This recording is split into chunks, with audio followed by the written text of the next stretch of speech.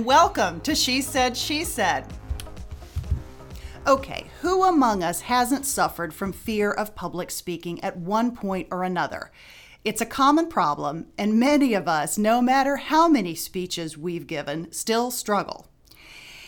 And if you're female, you may be susceptible to overthinking, both leading up to the speech or second-guessing yourself and your performance afterwards, regardless of how well you actually performed. Our guest today is Allison Shapira. She is the founder and CEO of Global Public Speaking, that firm that specialized in helping a growing roster of clients fine-tune their public speaking skills. She also teaches the topic at Harvard's Kennedy School. Today, Allison is going to share her perspective to help us tame our trepidation about public speaking, but she'll also share her very own inspiring personal story of finding her voice. I'm here with my friend, Allison Shapira. Allison, welcome to the show. Thank you, Laura. I'm very happy to be here. So happy to have you. I am so excited about this topic today, both because I think you have incredible knowledge and information to share, but also selfishly, I have yet to give a speech, any little speech, without at least momentarily thinking I could just run from the room before anyone notices. Where does this fear of public speaking most commonly come from?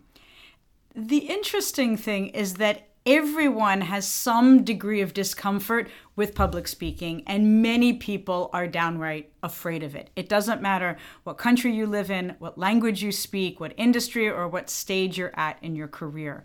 Everyone has some degree of discomfort, and there are a number of reasons why that is. One of the reasons is that to speak in public is to be vulnerable.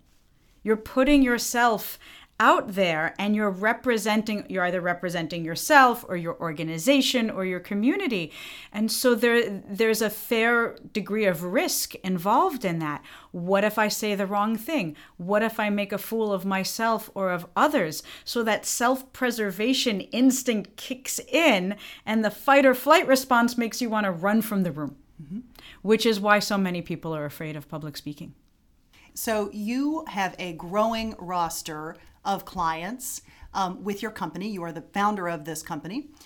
What is the most common problem that people have, in addition to having general trepidation about it? What's the most common challenge that you see? Many people don't know how to prepare, which means they don't know how to use what little time they have effectively. So they wind up either over-preparing or under-preparing and then feeling generally out of control before they speak. And when I talk about public speaking, it could be a meeting, it could be a conversation, an interview. It's very broad. And so not having a process to prepare is something that makes people feel uncomfortable because they don't know what to do in order to be good at it. And I believe public speaking is a skill. What is your best advice for preparing?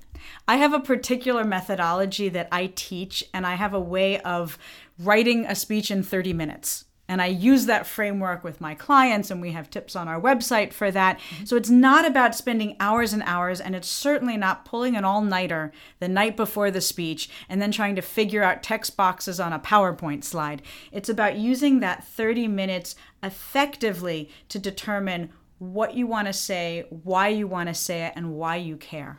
That's fantastic. Can you give us a little bit more, some other examples on how that process works? Sure. The first three questions, and these are three questions that you've heard me speak about when we were together in London. There are three questions I recommend everybody ask before a speech, presentation, pitch, or even whether they're going to speak up at a meeting.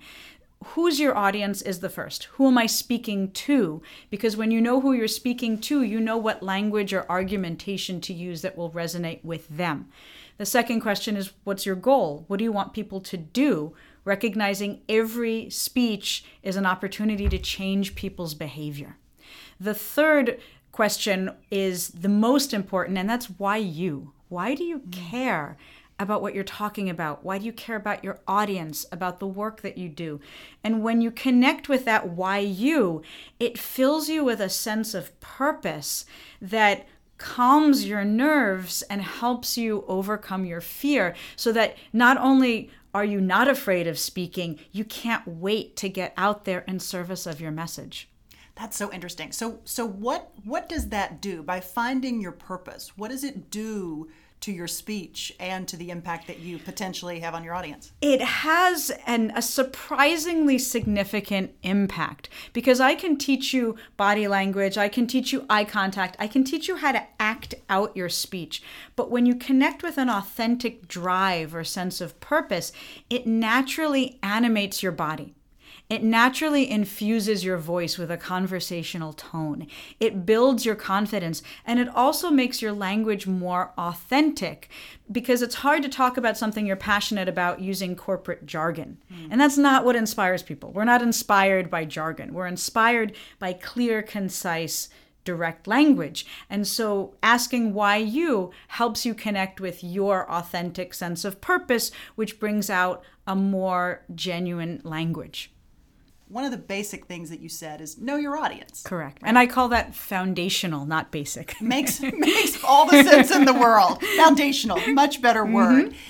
What if you can't? What if for whatever reason you have difficulty knowing? Maybe you know that it's going to be an audience of predominantly men or predominantly women, but you don't know what age they are. You don't know what level of experience. What do you do in that scenario? You're always going to have some idea of who the audience is, because you know where physically the event will take place, and you know what the topic is. Hopefully. So based on those two questions, and you can also reach out to the organizer to determine more information on the audience. But if you don't have that much information, then you can say, okay, how do I design and craft a persuasive message for a general audience, for a diverse audience? How can I say something that resonates with people who know a lot about the subject and know a little about the subject? And that's a particular challenge. And then in the room, you can get a sense of who's there, and you can adapt your content accordingly. Depends on how well you know your subject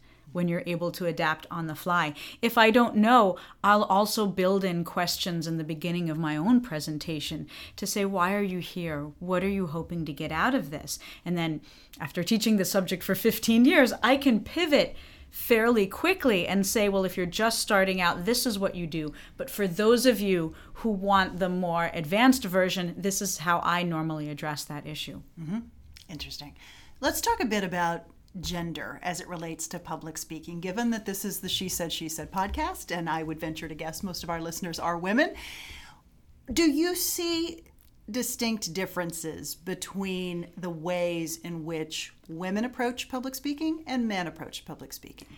That's such a nuanced question, because there's so many different ways in which people approach public speaking based on personality style, based on whether they're introverts or extroverts. Certainly gender plays a part, but there are so many differences. What I notice is that men and women face the same challenges with speaking, whether it's being concise versus being too verbose, using filler words, using vocal tics like uptalk or vocal fry. Men and women make the same mistakes, but for women, it costs us more when we make those mistakes. So I'll give you an example. I run a month-long or multi-month training program in leadership communication for female investment bankers. And one woman I worked with, she was a managing director, and said, there are no senior women in our field who lack communication skills, but there are plenty of senior men who lack communication skills. And the point she was making is that you can be male in this industry and still advance without these skills. For women, you cannot advance without these skills. So for women, especially women who are in industries where it's a mostly male industry, anything that they don't do well holds them back at a disproportionate rate than it would hold back their male colleagues. So both men and women need these skills. They should both learn these skills. But for women, when we don't have them, it costs us more. Let's talk specifically. You mentioned vocal fry, you mentioned filler words. Yes. I think self-deprecation you could probably put in here as well. Absolutely. Let's break this down and talk about exactly what you mean when you use those terms and why that can have a different impact on women versus men. Sure. Filler words, you know, like, so. I also add to that minimizers, which are I think, or maybe somebody already said this, but, or I'm sorry, I may be way off base here, but. Those, and the worst, which is just. I just want to say, I just think, I just kind of, think that this is like important. Who does that? And I hear men and women do it. Right. But again, when women do it, it almost plays into this stereotype of women always asking permission and not having confidence and not being assertive enough. So it plays into a preconceived stereotype of women. And that's why it can be so destructive, more destructive for women than men when they use it. I hear it in corporate boardrooms, I hear it in nonprofits, I hear it in politicians. Everyone uses it. And my antidote for that is to simply pause and breathe. So if you can, close your mouth and breathe through your nose when you're transitioning from one sentence to the next. And it makes you look and appear and feel more thoughtful and confident as opposed to floundering for the next word to say. And by cutting out the minimizers, you make whatever you have to say that much more impactful. Now, what I don't mean is being assertive about something that you're not sure about. So it's not bluster and falsely promoting something you don't believe. You can hedge, but hedge strategically. You can confidently say, there's a lot of debate on this issue, but here's what I've seen. As opposed to, well, I could like kind of be wrong, but here's what I think. One way has more confidence than the other. They're both hedging, but there are different ways of hedging. Yeah. Let's talk about vocal fry in particular. Let's talk about vocal fry. What is vocal fry? Where does this come from? What does it mean? Why do people do this? Vocal fry is, and I can produce the sound because I know what produces it. It's a particular thing that we do with our vocal cords that causes them to flutter in a non-elegant way that produces this kind of sound. I used to call it popcorn or crunchies because that's what it sounds like. And you hear the difference when I stop doing that. You can hear the strength and resonance in my voice versus this way. Now, very few people do this intentionally. It's something that they could pick up from others, and some people will call it the Kim Kardashian effect. Kim Kardashian does it, Katy Perry. So it's a habit. It's a habit that people pick up. Now, Noam Chomsky does it as well. So it's not just female pop personalities. And there's a fascinating interview that I heard where a lot of women would write into a or a lot of people would write into a radio station to complain about the vocal fry of the women broadcasters, but they wouldn't mention the vocal fry of the male broadcasters. And there's another interesting article that looks at job prospects or the hireability of men versus women who use vocal fry. And again, disproportionately negatively affects women as opposed to men, but both men and women do it. And the antidote to it is more purposeful breathing and then speaking in a way that lets your breath project your words forward instead of cutting off the breath. So it's simply a lazy way of speaking. I tend to hear this I'm going to sound 127 years old when I say this, but I do tend to hear this is sort of a millennial thing, or I attribute it to being a millennial thing, and Janine's nodding her head here. We've talked about this. Is it something that's sort of a generational thing, or? I certainly hear it more in people who are younger versus older. But again, Noam Chomsky. Right. Sometimes it's a habit we pick up. Sometimes it has to do with our vocal cords. Maybe there's been some damage to our vocal cords.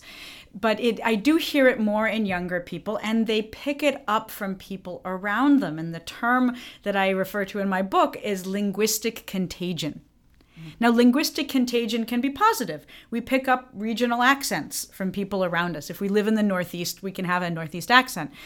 But it can also be negative when we're picking up filler words. People in the same organization will all tend to use the same filler words.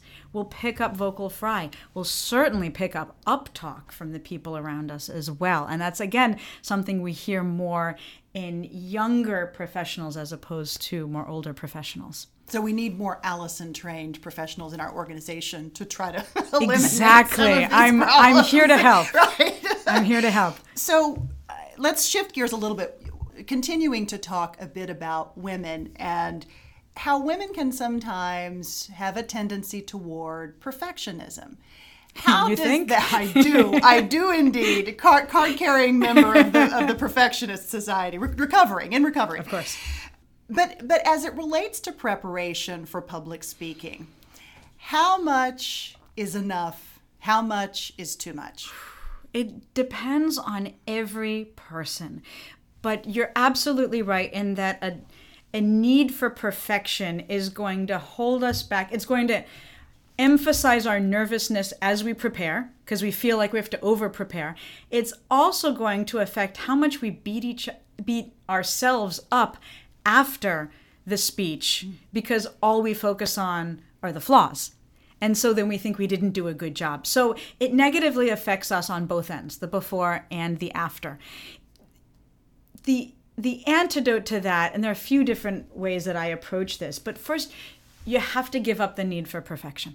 There is no, and anyone who's tried to juggle multiple careers or work-life balance simultaneously knows that there is no perfection. And this is an important lesson I learned transitioning from an opera singer to a folk singer, because opera is a performance. It's about that perfection of the art form. That's why we go to a show. We want to hear that effortless high C or that flawless Italian pronunciation. In folk music, I learned it's not about perfection, it's about authenticity. I'm certainly not the best musician, but I'm 100% myself on stage. And I use that as an analogy when I teach public speaking, that public speaking is more like folk music than like opera. The audience doesn't want you to be perfect. In fact, if you're perfect, then the audience might not trust you. You may be too slick. It may be manipulative. You'll come across as untrustworthy. Versus if you have a few ums and ahs, you forget your place, that's fine. As long as you're confident in yourself and the value that you bring, the audience is going to connect with you on a more personal level because of your authenticity over perfection. Making you relatable, which makes you relatable, right? We don't relate to stories of the perfect mom doing the perfect thing and raising the perfect kids. We can get jealous about that, but we relate to the people who share their struggles and show their flaws, because then we realize we're not alone. Right. Let's talk about this notion of how you evaluate your performance. You touched on something that I think is so important, and I mentioned this in the open, in fact, this tendency to be really hard on ourselves after we've given the speech and to focus on perhaps that 10% or 1% that we didn't do as well as we could have. It wasn't perfect, right? Versus the 90% that we basically got right. What's your advice for people, particularly for women, as you have an opportunity, hopefully, to listen to yourself, give a speech, and evaluate it? What's your advice for knowing how to do that most constructively? It's really important to evaluate yourself after a speech. But to your point, you can't beat yourself up after the speech. So I've developed a logbook, a speaker's logbook that I use with my clients that lets you track your progress. So after every speech, you ask yourself 3 questions. What went well? You always start with what went well, because your instinct is not to do that. Right. Start with what went well. I like that. Then what didn't go well? And the third question is critical. What am I going to do differently next time? So then you're transitioning from focusing on the past to focusing on the future. So what am I going to do after this? I do this with my team after every single speech or presentation. If it's a workshop, we don't fly home on the earlier plane. We sit after the workshop and answer those questions in depth. We spend about 30 minutes on that process and think about what are we going to improve for the next time. And that's something that people can do after every speech or presentation. And then they can also give that booklet to someone else who they trust and have that person give them feedback as well, so that it's not your own subjective feedback, but it's someone else giving you that feedback. The concept of what could we do better and how are we going to improve is in and of itself really empowering, because you're taking control of the situation and trying to do something about it. Exactly. It comes back to the fact that public speaking is a skill and not a talent.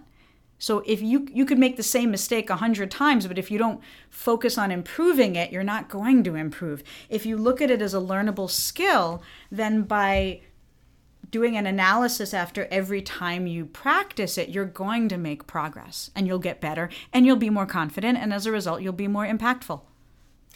Allison, I've heard you talk about your 5 tips for calming your nerves before you give a speech.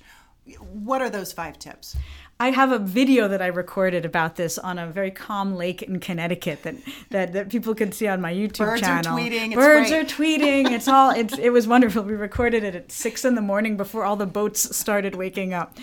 And it starts with centering yourself. So stopping everything else that's going on, taking deep breaths in order to center yourself, reminding yourself of your sense of purpose, that why you. I also have a core value statement exercise that I use where people connect with their core values. So you practice that deep breathing, you connect with your why you imagine yourself giving a powerful speech. So you have a positive visualization of the outcome. And then you run through the first sentence and the last sentence to remind yourself that you know how you're going to begin and you know how you're going to end.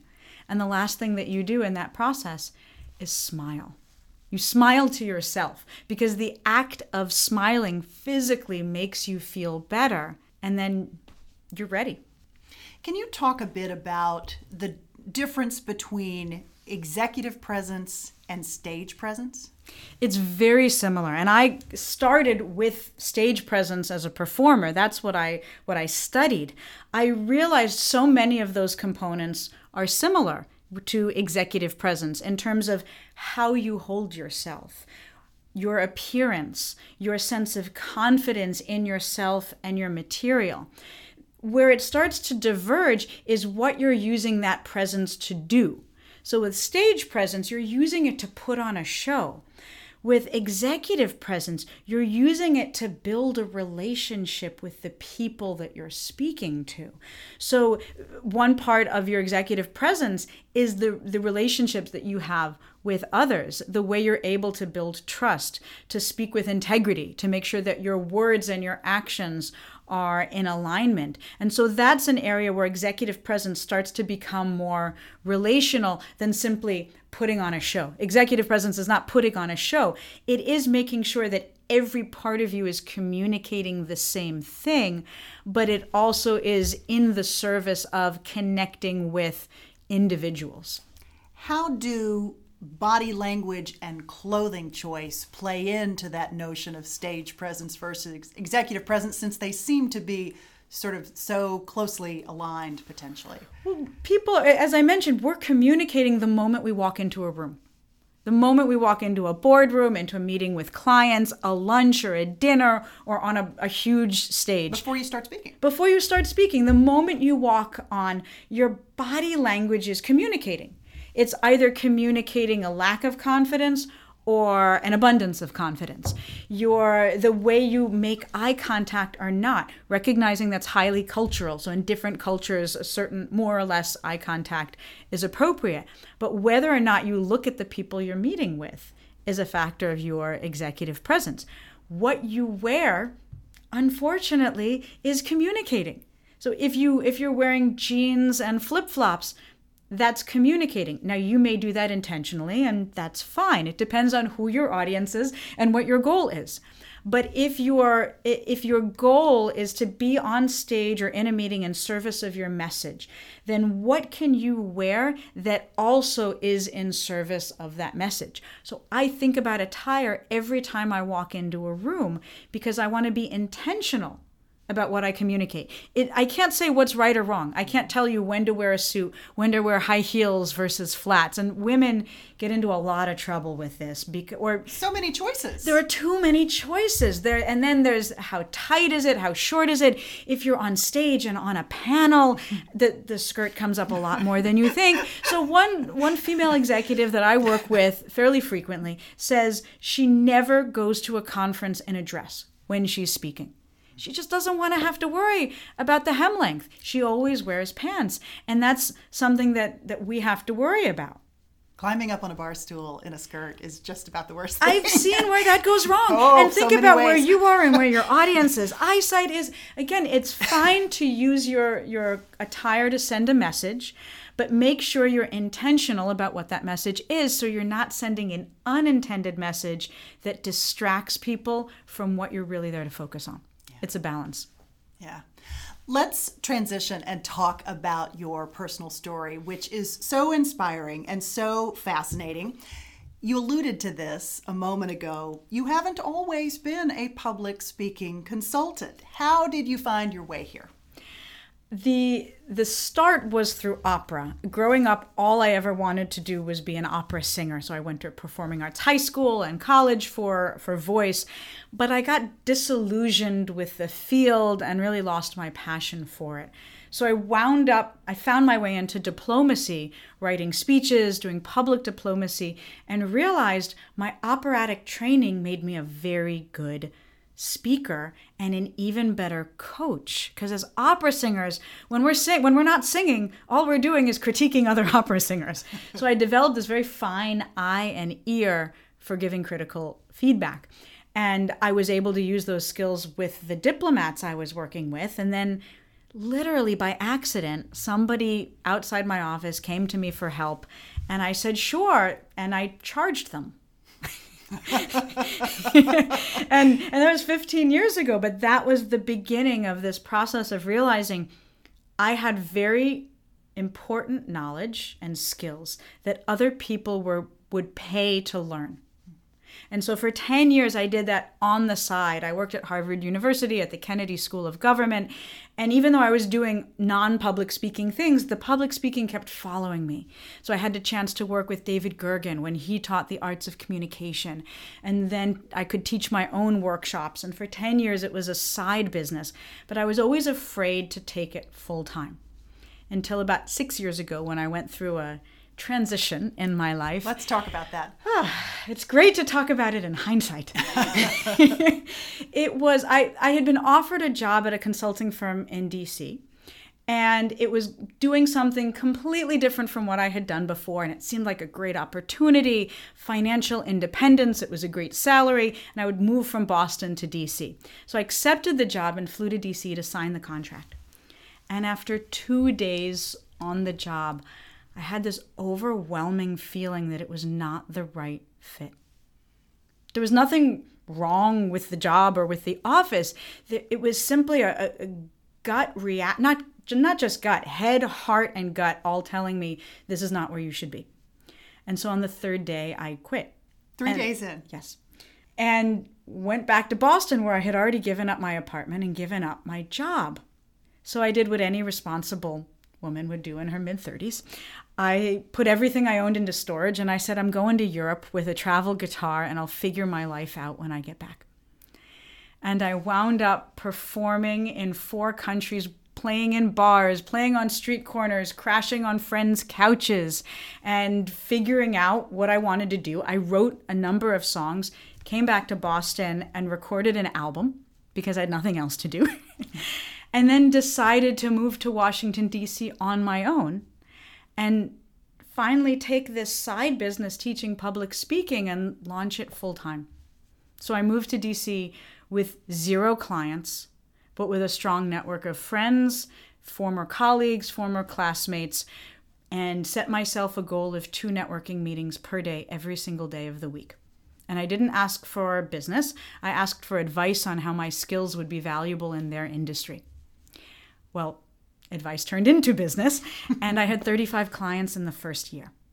So it was this amazing proof of concept. And it kept building and building in every year. And now 5.5, 6 years in, we're a team of anywhere between 6 and 7 people at any given time, working with global companies and traveling all around the world. So it's incredibly gratifying to take such a big risk and then to see that actually work. How hard was it for you to let go of your dream of becoming an opera star? That had been something that you had pursued for a long time. Was that difficult? It was difficult when my voice teacher told me essentially I wasn't good enough. That was difficult because I had always had this singular dream. I was the focused one in high school that everyone knew had that one goal. So the hard part was actually not giving up opera because I had been falling out of love of opera anyways. The hard part was not having another goal to replace it with. So for 10 years before I learned to play the guitar and started my business, I didn't have that goal. So I was doing things, but I didn't have a sense of purpose. And that was the hardest part of that process for me. When did that moment occur? When did you connect with music in a different way? I had just graduated from the Harvard Kennedy School. I had my master's in public administration, and I missed singing. I didn't miss opera, but I missed singing folk music, which is what I would do around the house. And so I was tired of asking friends to play guitar while I sang. I was tired of relying on that. So I figured, you know what? If every 13-year-old learns this stupid instrument in his parents' basement, I'm going to learn this thing. And I borrowed a guitar and started learning it. And it was this amazing combination, putting together guitar and voice. There was this powerful sense of empowerment and self-sufficiency because I didn't need anyone else to accompany me. Me and my guitar could go anywhere and could create music, and we didn't need to rely on others. So that was a terrific moment of empowerment for me that later kick-started the business as well, because I wanted to build a business. I didn't want to work for someone else. I wanted to build a business around my skills, around my passion and strength. And so realizing that with the guitar made me then realize that with my business. What role does music play in your life now? I am part of a 2-woman band right now. We're called Joan and Joni. We're a tribute to Joan Baez and Joni Mitchell. Oh, how wonderful. And my music partner is one of the most amazingly talented singer-songwriters I know. Her name is Kippen Martin. And we tour around, right now we're touring along the East Coast, although we're working our way west as well. And we have a 2-hour show that's a combination of Joan Baez songs, Joni Mitchell songs, and then we bring in our own music to show the impact those 2 musical legends have had on our career. And the response has been incredibly powerful from people in the audience who remember where they were when they heard Joan Baez and Joni Mitchell, and then to hear us interpret that music in a new and modern way is something that people are incredibly moved by. That's amazing. Allison, where does confidence come from for you? Not just in public speaking, but more broadly. It's so interesting that you ask that, because I was listening to one of your earlier podcasts it was Claire Shipman, yes, correct? From The Confidence Code. Right. And that book was fascinating because of the research that they brought in showing how much of confidence comes from our genes, which was interesting. If I think about my family, I come from a family of doers, of people who are very confident and build confidence in everyone that they touch. So I could definitely see that coming through the genes. But they also say that the rest of it, the other 50% more or less, is something that you build. And this is something that I focus on a lot with my workshops and with my clients, because what I found is that building skills builds your confidence. And then positive experiences build your confidence. Positive reinforcement from others builds your confidence. So there's a lot that we can do ourselves that builds our confidence. And then there are people we can seek out who build our confidence. And then when you have that confidence, you demonstrate that confidence in your voice, in your body language, in your pacing, and your choice of words. So the process of building confidence is something that's very much inside out, but the process of demonstrating confidence is something that then you can see on the outside. You see it in every part of the way you act. Mm-hmm. How about dealing with setback? What's your advice for dealing with things when they just don't go well? I'm thinking about a couple of different things, and I was in my book I was researching why those negative memories are so painful, and it turns out we remember emotional pain even more vividly than physical pain. So I don't remember what it was like when I got my ears pierced, but I will never forget what it felt like when I let somebody down. And so that pain, what do you do when you deal with setbacks? First of all, you know they're going to happen. It's impossible to not have any setbacks. And that's why in the speaker's debrief that I use, it's always, okay, so now what? What happened? What am I going to do about it? And for me, making a plan for next time is how I exert influence over my own life and how I start to feel better, because I'm not simply wallowing in what went wrong. I go into action mode. Okay, so what am I going to do differently? How am I going to make sure this never happens again and it never happens to anyone who works with me or for me? And what are we doing to change our processes to make sure it doesn't happen? So for me, the action mode is what helps me deal with setbacks. We ask each of our guests on this podcast for a piece of advice or a life hack or a mantra, something that either you live by or that you share regularly with others. What is yours? Pause and breathe. Pause and breathe is an antidote to fillers. It's also a way to calm yourself down before you speak. If you are getting overwhelmed by nerves on stage or in a meeting and things aren't going as you want them to go, pause and breathe helps you get back on track and be more intentional. And one of my clients refers to pause and breathe as really a philosophy in life. And you alluded to that earlier. It's a way of being, as opposed to rushing from place to place without stopping to take stock of where we are or how far we've come, or to connect with why we're doing this instead of just the doing all the time. And I feel like, especially now with so much vying for our attention with social media and constant notifications that we get, stopping to pause and breathe makes us more physically present, more emotionally present, and as a result, much more impactful in what we do next. So your book is coming out in January of 2019. Correct. Can you give us a little preview in terms of what we can expect? Yes, it's called Speak with Impact: How to Command the Room and Influence Others. Can't wait. It's coming out. It's being published by HarperCollins Leadership Imprint, which is very exciting, a terrific publisher. And the idea behind the book is there are lots of books out there that talk about public speaking, but there are very few that walk you through the process of writing, practicing, and delivering a speech or presentation, specifically for those professionals moving up in their career into more senior positions where all of a sudden the stakes are higher and the communication has to be more precise. And so this book, the goal of this book is that it's a practical and inspirational guide to the busy professional who wants to use their voice to exercise leadership on behalf of themselves, on behalf of their organization, or on behalf of their community. So it walks them through that process. You buy the book, you read the book, you use the book to have a positive impact on the people around you. Allison, I can't wait to have you back to talk about the book. I can't wait as well. Thank you so much for being here today. It was a real pleasure. A real pleasure to be here as well. Thank you. Thank you so much.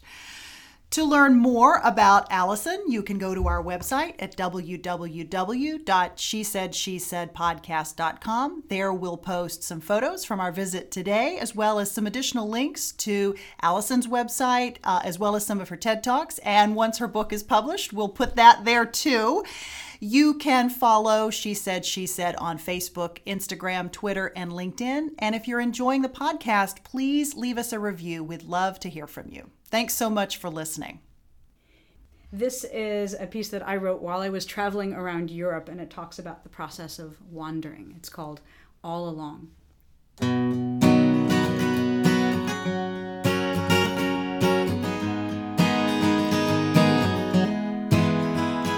So I left a great apartment on a quiet Cambridge street, and I moved in with some good friends who had a room just for me. And I bought a round-trip ticket, all of Europe for me to see. Packed my life into a suitcase, left Boston by the sea.